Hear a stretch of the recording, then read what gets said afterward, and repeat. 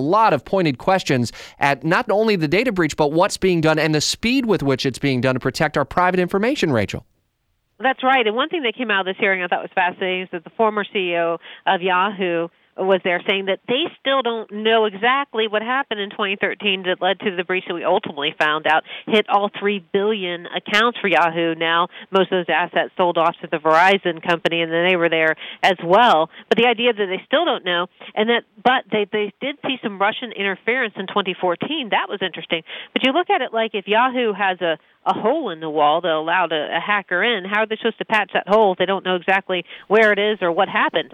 So there was discussion there and also discussion when it comes to Equifax. Equifax, again, apologizing for that breach, saying it's spending 4 times the amount of money it had before the breach. And also they're looking at rolling out an app that would allow consumers to be able to access their information more easily. But then one might wonder, well, if there's an app, that may be another way in for hackers. So not to rain on their parade, but it was definitely a tense hearing at some points because of the ongoing problems and concerns over them. Yeah, the former CEO of Yahoo, Marissa Mayer, saying that it's clear no company, individual, or even government agency is immune from attacks. So given that, are there steps being taken by companies? Is there public-private partnerships, collaboration, whatever it may look like, that ultimately can try to at least put up more barriers so that my private information isn't hacked easily?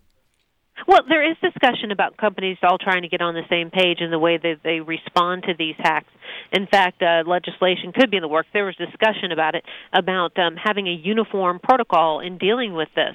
So that might help, because you get the impression sometimes these companies are just sort of running around with their hands in the air and the sky is falling when something happens. If they all had one way of responding to it, that might be a helpful way of looking at things. But consumers want to know that they're safe, and I think all of us know, hey, we're probably affected. We need to check out what's going on with Equifax and keep on top of your accounts so you know what's going on. Fox's Rachel Sutherland with us every weekday on Jacksonville's Morning News. One of the first steps our consumer warrior Clark Howard says you need to take is freeze your credit, and he outlines the other steps you need to take if you're a fallen victim to a data breach, especially with Equifax. Just head to WOKV.com and look for the Clark Howard button, and he's got all kinds of tips and helpful advice there to help you save more, spend less, and not get ripped off.